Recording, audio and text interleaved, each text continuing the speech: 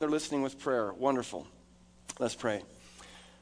Father, we don't come together to hear a nice speech or anything like that. We really need to encounter your truth and to be set free. And only you can set captives free by the power of your Spirit.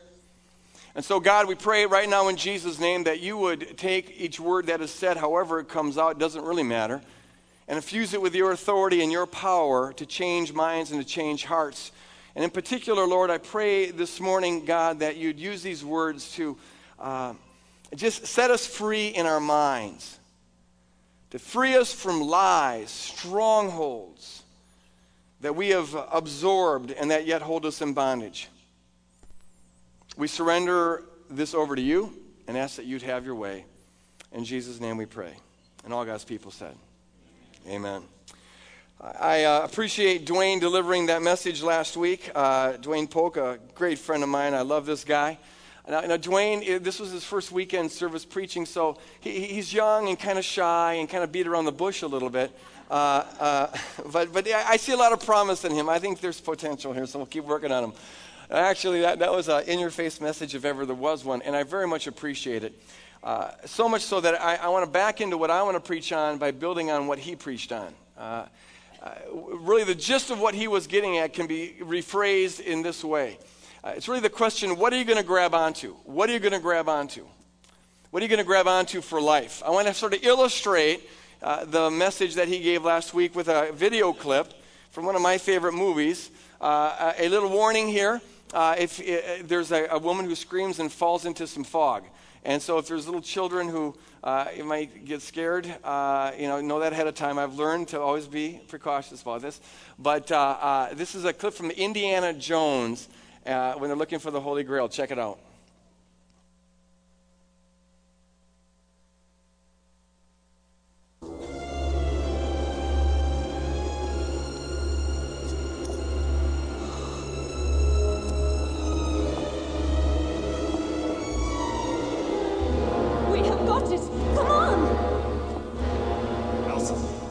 Elsa, don't move. It's ours, Indy. Yours and mine. Elsa, don't cross the seal. The knight warned us not to take the grail from here.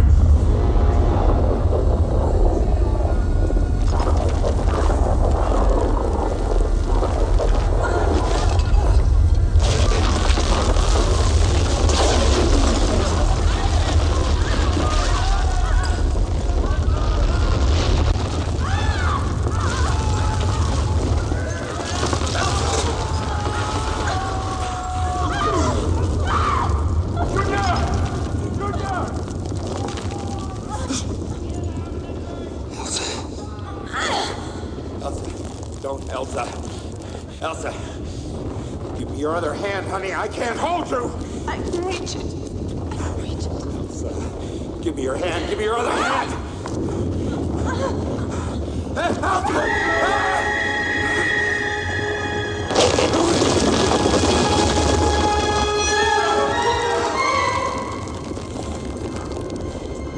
Junior, give me your other hand. I can't hold on. I can get it. I can almost reach it, Dad. Indiana? Indiana? Let it go.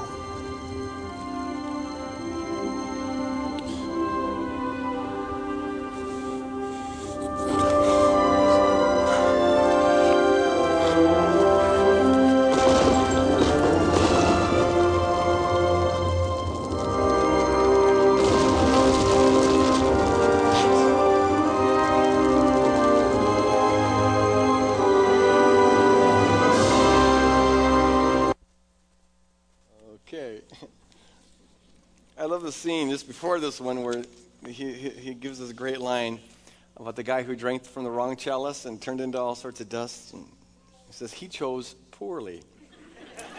They're looking for the Holy Grail. There's something so magnetic about that Holy Grail. The legend has it that if you drink of this Holy Grail, you'll live forever and ever. And Indiana Jones and his father, as well as those Nazis, were out trying to get this Holy Grail. And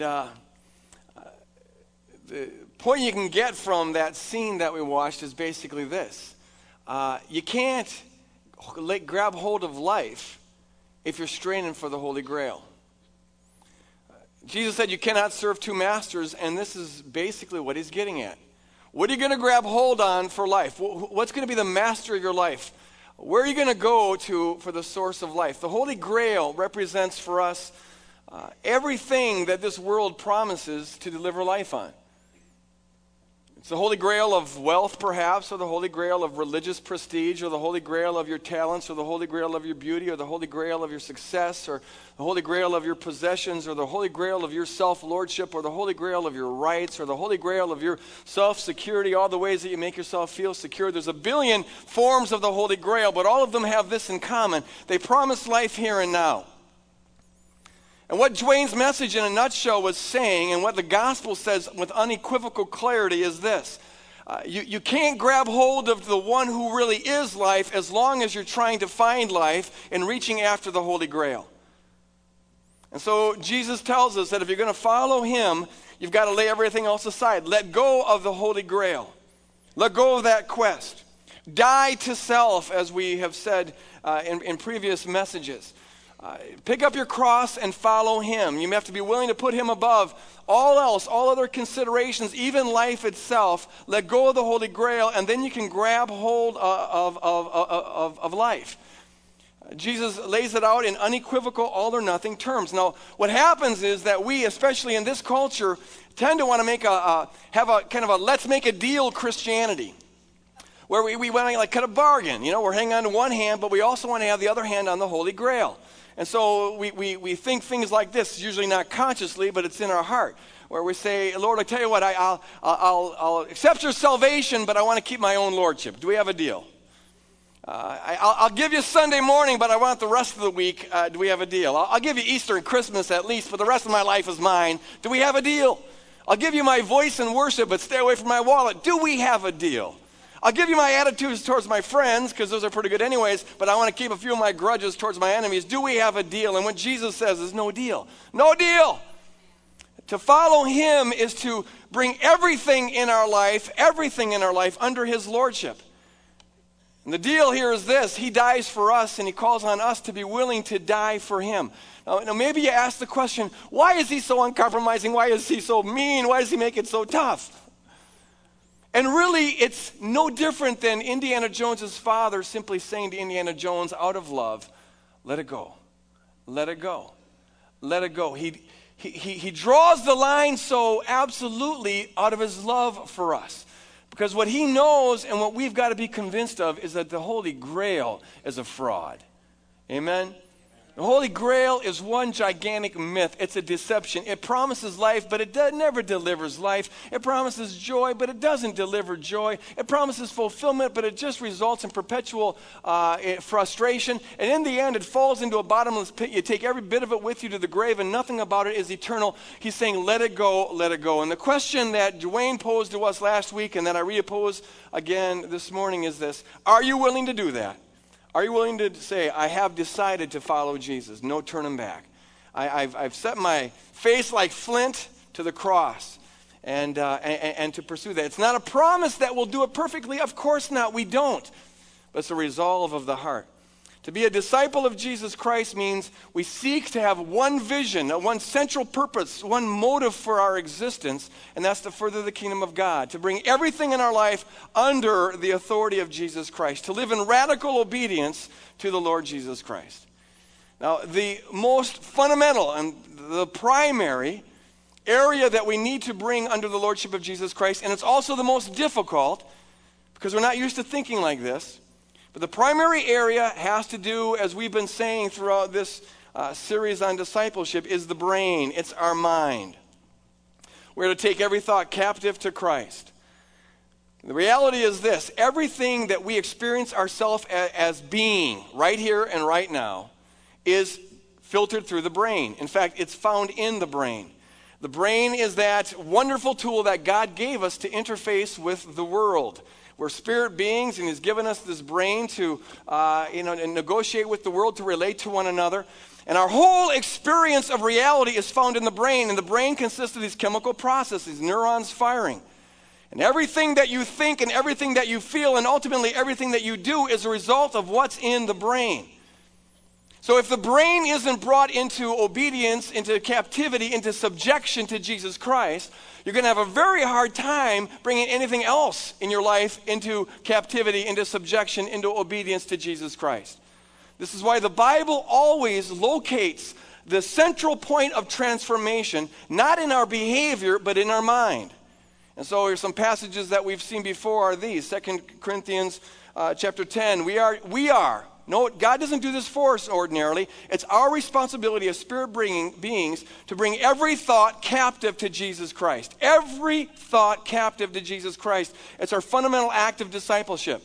In Romans chapter 12, verse 2, Paul says, don't be any longer conformed to the pattern of this world, the scheme of this world, the matrix of this world, but rather be transformed by the renewing of your mind against the pattern of this world. That's constantly trying to encroach on us. Against that, swim upstream here. Renew your mind. It's an act of discipleship. Ephesians chapter 4, put off the old self with all those lies, with all that baggage, with all that garbage. Put off the old self and put on the new self created in Christ Jesus. How? By renewing the mind. In Philippians chapter 4, Paul says, whatever is true, whatever is honorable, whatever is just, pure, pleasing, commendable, let your mind dwell on those things. We need to be attentive to what our mind dwells on. And this is the foundation for all discipleship. Dallas Willard in his book, Renovation of the Heart, comments on Philippians chapter 4, verse 8. And he says, this is the foundation for all spiritual growth. Because if the mind isn't brought into subjection to Jesus Christ, nothing's going to be brought into subjection to Jesus Christ. Now, we need to know what we're up against. See, we're not used to paying attention to what our brain thinks. We're used to, this is part of our programming, we're used to letting it go just on autopilot without attending to it. But that's got to change if we're going to make significant growth in our life. We need to know what we're up against. In fact, knowing what we're up against helps us appreciate why this is so foundational. Here's how the brain operates. This is review for some of us. There's stimuli that comes at us. Stimuli, experiences on the outside and even stimuli on the inside, memories and whatnot. That stimuli produces a trigger. The trigger activates a network of neurons. That's a chemical reaction, and it happens automatically. There's neurons that are activated. And that produces images and pictures and words and impressions in our brain. Those images and impressions evoke feelings in us, and those feelings bring about a behavior. That's how the human system is wired to operate. There's nothing wrong with that. It's just that if you're not controlling the neurons, then you're going to have trouble controlling anything else in that whole process. It operates automatically. If I say the word Nazi right now, Nazi, see, there's an external stimuli that comes into your ear. It activates a neural net that you experience as an image or an impression. Some of you got a feeling right now. It happened automatically. You didn't have to think about it. It was a chemical process. And if a behavior was called for, it would come out of you. Some of you kind of scrunched when I said that. If I say the word dad, boom, that's a trigger. For some of you, it evokes real pleasant feelings. For others, it evokes kind of negative feelings. But it's about representations that are in the head. If I go up here and if I go like this, that's a stimuli to you. And some of you are thinking bird, some of you are thinking crazy, but it all produces kind of words and pictures in our head and evokes certain feelings in our heart that would lead to certain kind of behavior. That's how the brain always operates. Stimuli, triggers, neural nets, which are images and impressions that lead to feelings that lead to behavior. Now here's what we're up against. We don't choose most of the stimuli in our life. You're not choosing how I'm stimulating you right now. Am I stimulating you? You're not choosing that. I'm choosing it, and you're receiving it. We don't choose most of the stimuli in our life. We don't choose most of the triggers in our brain. We don't choose most of the neural nets in our brain. So we don't choose most of the images and feelings that get instantaneously evoked in our brain. So we don't choose most of the behaviors that come from that. You see, to a great degree, this brain has been chosen for us. To a large degree, we've been programmed. We respond in automatic ways that we don't choose. It's no different than if someone were to put a microchip in your brain when you were 3 years old that said, whenever anyone says this word or looks in this fashion or does this, you will respond in this way, a microchip. See, how would you feel about that if you learned that there's a microchip that whenever any man frowned at you, you were going to all of a sudden feel like a little puppy? You'd feel depersonalized, wouldn't you? It's like, well, wait a minute, that's not fair. I don't want to be someone's microchip.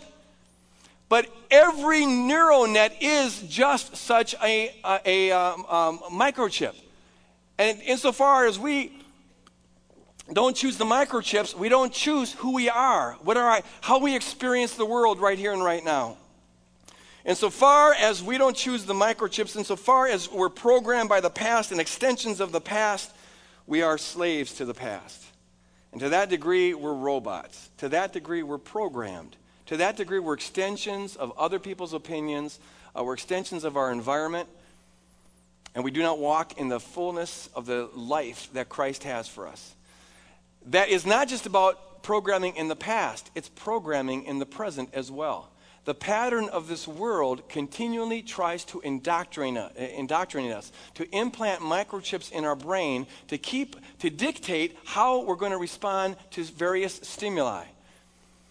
Fritz put together this is sort of video weekend, I guess. Fritz put together this video for me. Check it out.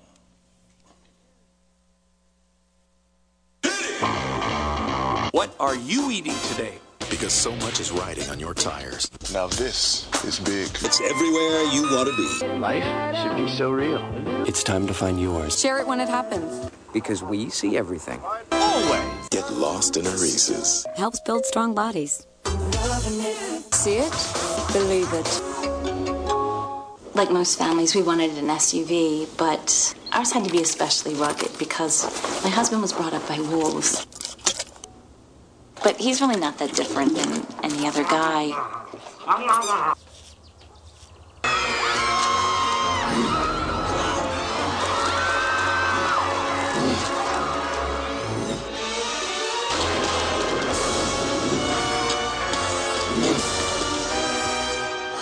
Summer wind. Snacks in the fourth, $25. From across the sea. A soda at the end of the seventh, $3.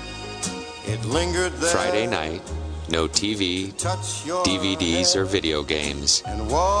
Priceless. Oh, yeah. Ah, the simple pleasure. Next. Unbelievable. These are our laboratories.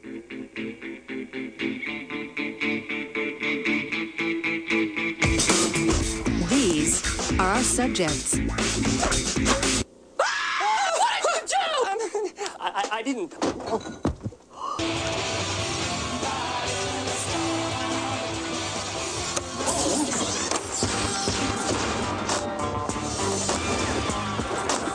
There's a new vanilla in town.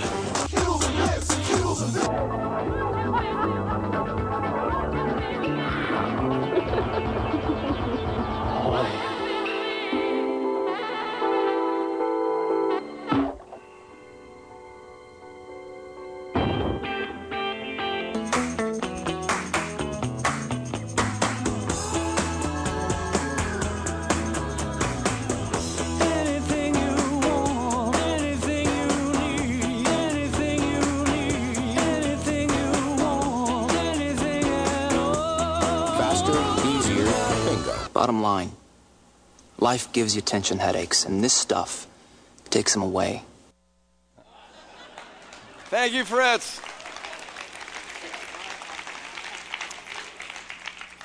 That was just 2 evenings of ordinary commercials that Fritz put together.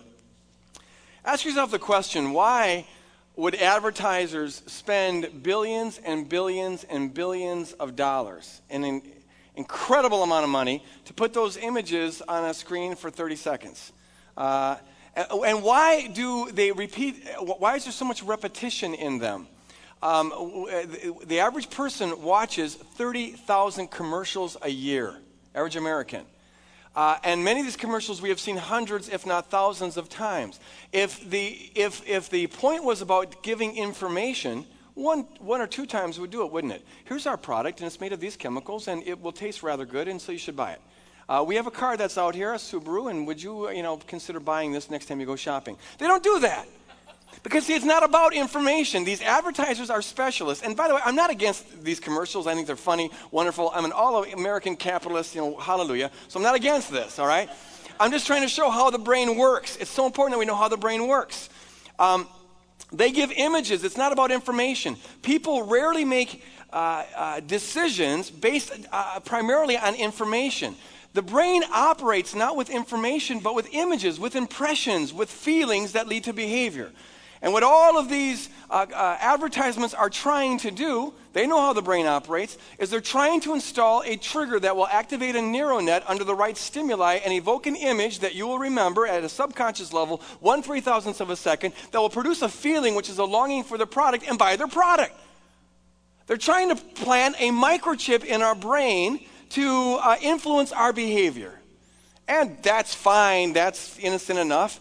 But that's how the brain operates.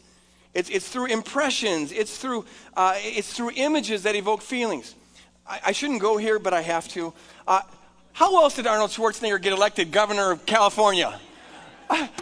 I like Arnold. But see, here's the thing.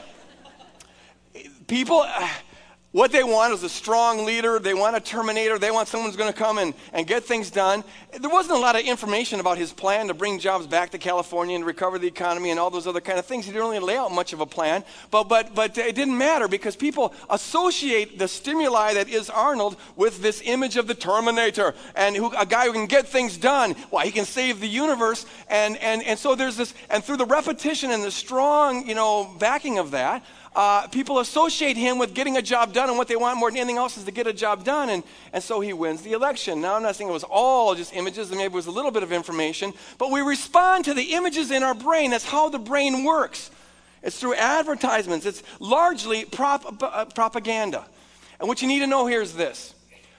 All of our thinking is of this sort. All of your memories are, if you will, a sort of advertisement. Every truth you've ever absorbed, every impression you've ever gotten, in its own way, it gets lodged as a concrete image that evokes feelings, that elicits a behavior. And under the right stimuli, it's activated, just like with the advertisements. Our brain is full of propaganda, things that were said to us, things that were done to us, things we've absorbed from the culture, things that we believe, impressions that we have. And under the right stimuli, boom, it gets activated, and we find ourselves feeling a certain way and acting a certain way. And it may be ways that are in absolute contradiction to the information we have in our head. If you're looking for an explanation as to how it is that you can have a Christian who is solidly sold out for God, really wants to live for God, and has all the right information in their head, how is it that they can nevertheless find themselves constantly falling into the same ruts? This is the explanation. Because while their spirit is genuinely regenerate and their heart is towards God, their brain is full of propaganda, full of pollution, full of microchips that get activated under the right situations. And so they find themselves raging once again and addicted once again and falling into this or that or the other sin once again. What you also got to know is this, and this will sound conspiratorial, but it's true. There is a cosmic force behind the whole thing, and his name is Satan. He's called the God of this age in 2 Corinthians 4. He's called the principality and power of the air. It says in 1 John 5:19, he controls the entire world. How does he do that? By manipulating physical things? No.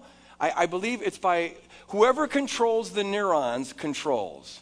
Whoever controls the neurons wins, and by utilizing the fallen world coming at us as stimuli, he largely controls us. And I am getting really ticked off at it. In fact, I think if you have any hope of reversing this, you got to get ticked off. To the extent that we don't take our thoughts captive, we are held captive by somebody else. You just got to know that. To the extent that we don't take our thoughts captive, we really are just sort of, we live in a world of propaganda. We are manipulated by the matrix. We're a program within the matrix. To the extent that we don't take our thoughts captive, we are reduced down to the level of the animal kingdom. We just operate with stimuli and responses in total predictable ways according to how we've been programmed, according to the microchips that have been put in our head at the age of 3 and are still being put in our head today. To the extent that we don't take our thoughts captive, we end up being just like cattle being herded around. And the microchip says, go this way, so we get angry. Says, go this way, so we lust. Say, go this way, so we eat chocolate. Say, you go this way, so we are apathetic. And we're just being jerked around. We're being manipulated. We're being deceived. And behind the whole thing is this godless age, and it's really starting to tick me off. You got to realize that the thing that keeps us in bondage is the same thing that gets us to buy a Subaru or whatever it is that you end up buying. It's the images in our head. It's the lies that we have internalized that we don't even really know are there, and we're conditioned not to pay any attention to those. We're often taught in religion to go after the behavior. But going after the behavior, you can make 1 trillion resolutions, but if you don't change the mindset that led to that behavior, it's not likely that you're ever going to really change the behavior. The thing that keeps you always going into lust, even though you've got the information that you shouldn't have it, and you've got the heart that you don't want to be there, the thing that does it is the same thing that operates on the commercials. It's the pollution in your head.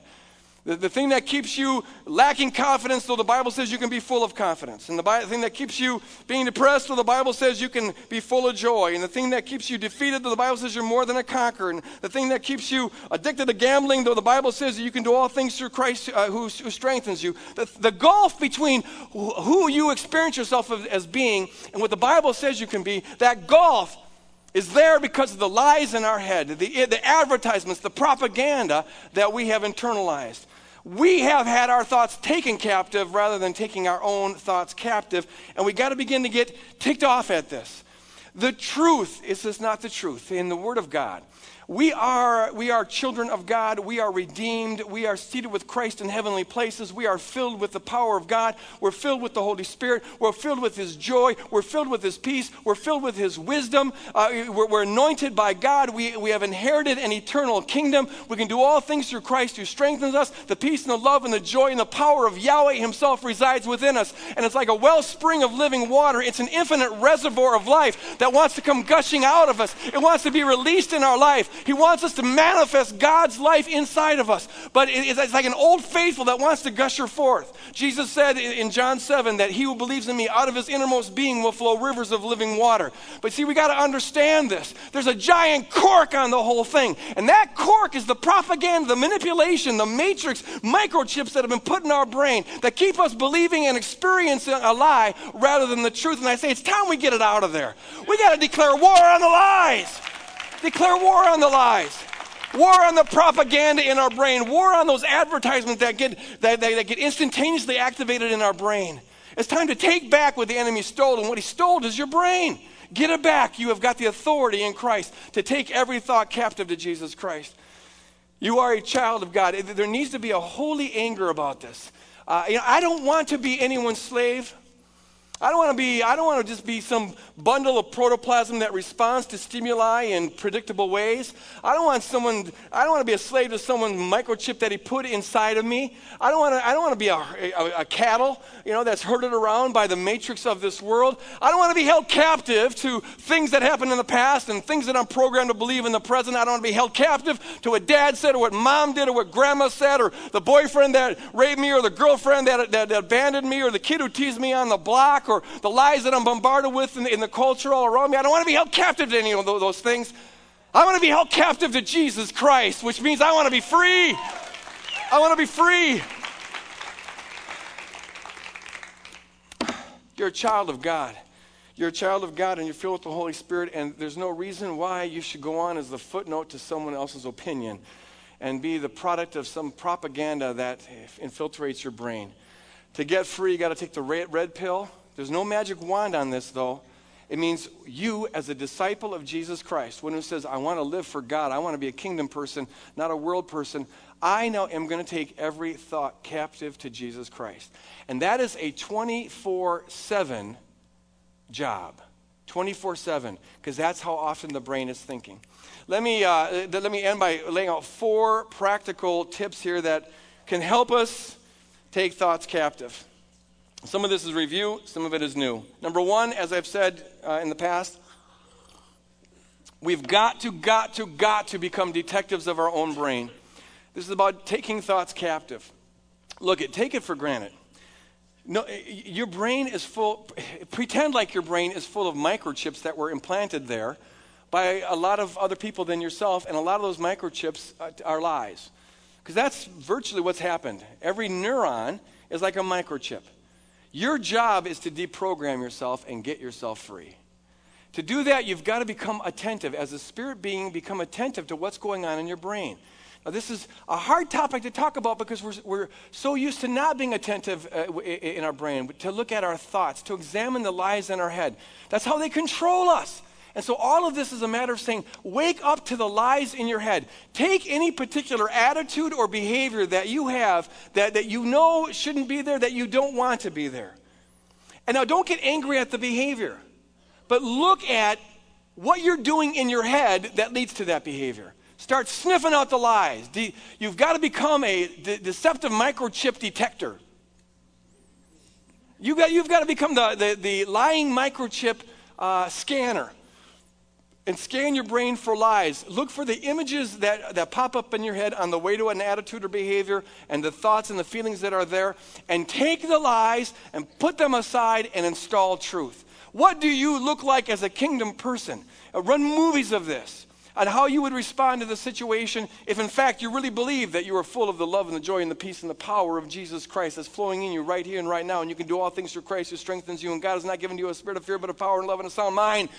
What do you look like if in fact you're manifesting that? And install that. Get a new Jesus microchip in your brain. Number 2, think truth continually and concretely. This is the 24/7 job. Paul says whatever is true, whatever is honorable, whatever is good, whatever is beautiful, dwell on those things. Savor those things. Let your mind gravitate towards those things. As you become a detective of your brain, notice how much garbage is there, is advertised. How much world propaganda is there in your brain, and you just chew on it over and over again. The mind is always being renewed. That's just a mental, it's always renewing itself, reinforcing its beliefs. The question is it doing it in Jesus' direction, or is it doing it in the advertiser's direction, or the direction of the past? Are you your own person, or are you in fact defined by the past?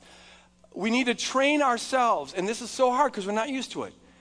But when you leave here this morning and are driving home, what's your mind on? When you go to the restaurant, what's your mind on? When you're going to the bathroom, what's your mind on? When you're going shopping, what's your mind on? When you're mowing the lawn, what's your mind on? The mind is always dwelling on something, and the Bible says you take authority to make it dwell on the things of God. And I encourage you to dwell on the things of God concretely, because that's how the mind works. Saying information is good, but the information doesn't transform us. What impacts us are the concrete things that we see, the concrete things that we believe, the images and the words. So picture yourself as you are in Christ over and over and over again throughout the day. And get a picture of Jesus Christ and hear him say the words to you that are true. Get that identity in Christ pamphlet we have out there on the table that tells us who we are in Christ. And run movies of those. Don't just say them to yourself. Run movies of those with a soundtrack, with words and all of that. And do it throughout the day. Condition your brain to dwell concretely and continually on the things of God. And now you're being transformed by the renewing of your mind. If our mind is vacated 99% of the time, and for most people it is, and by that I mean you're not choosing what you think, rather the world has chosen it for you.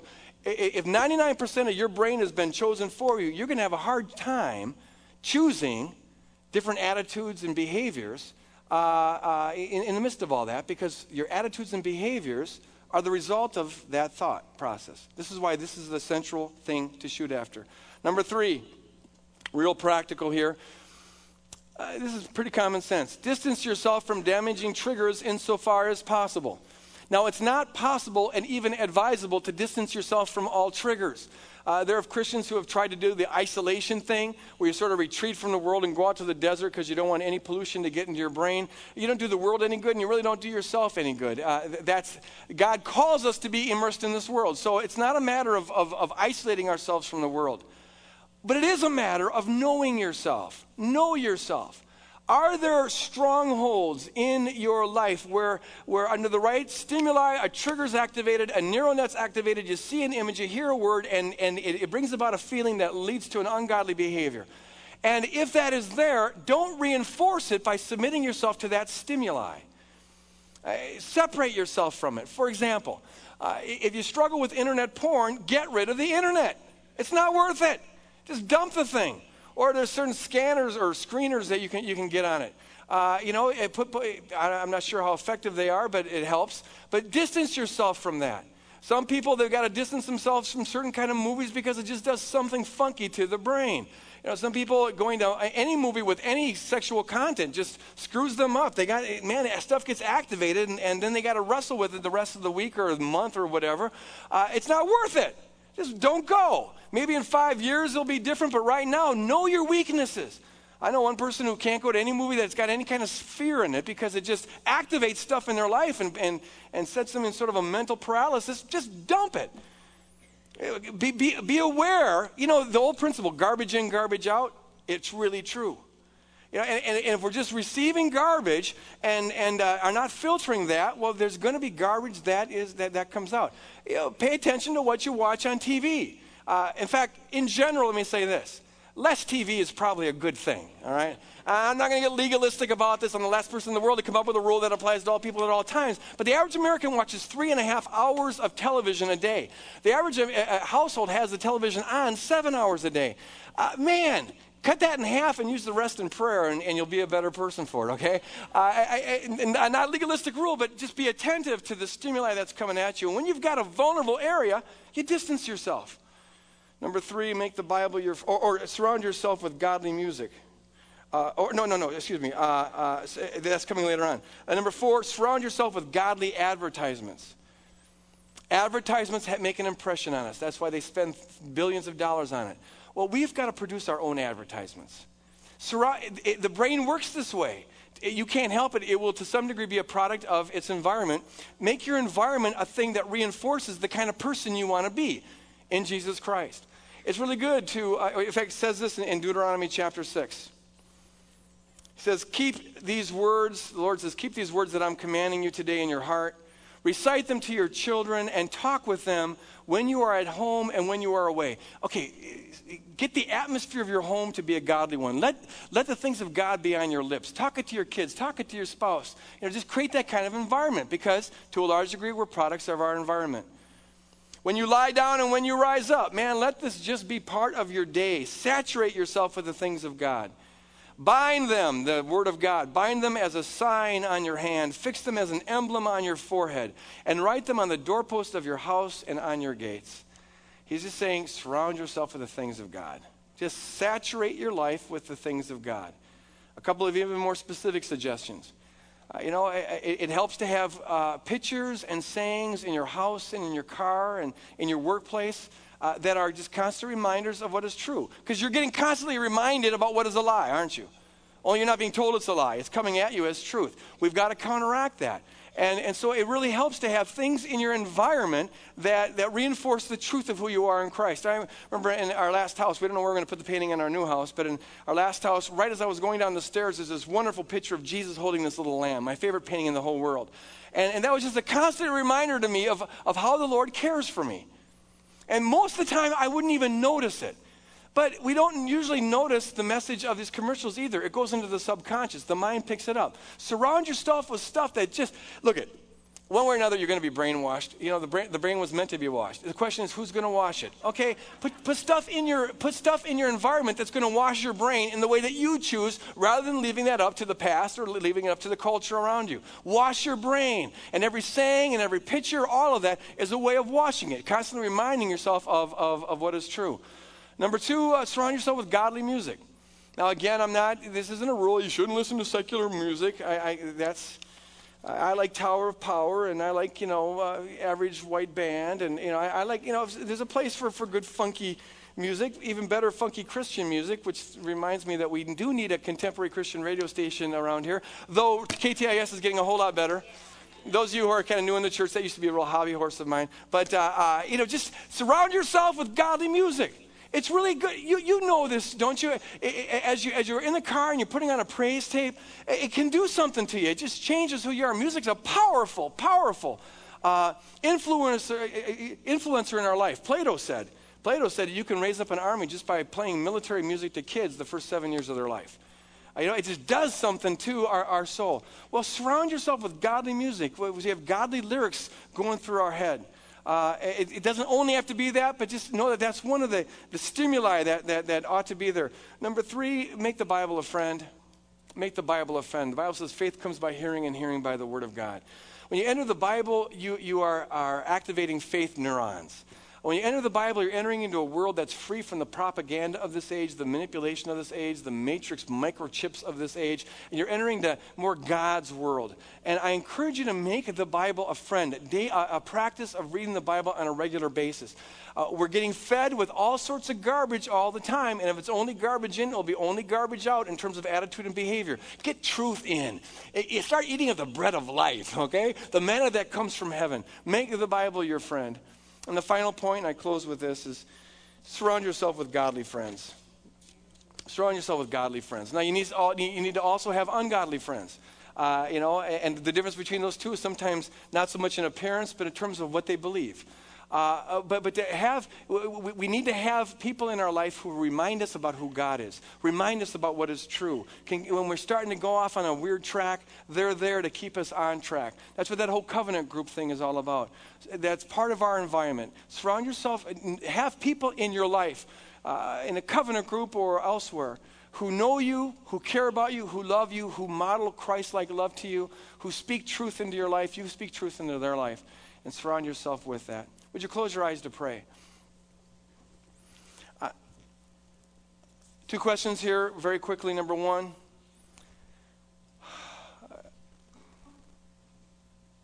are there areas of your life where you need to be set free in the mind? And I'll tell you ahead of time before you even answer that, there are. I'm going to pray that the Lord will help us discover those areas and start taking them captive to Christ.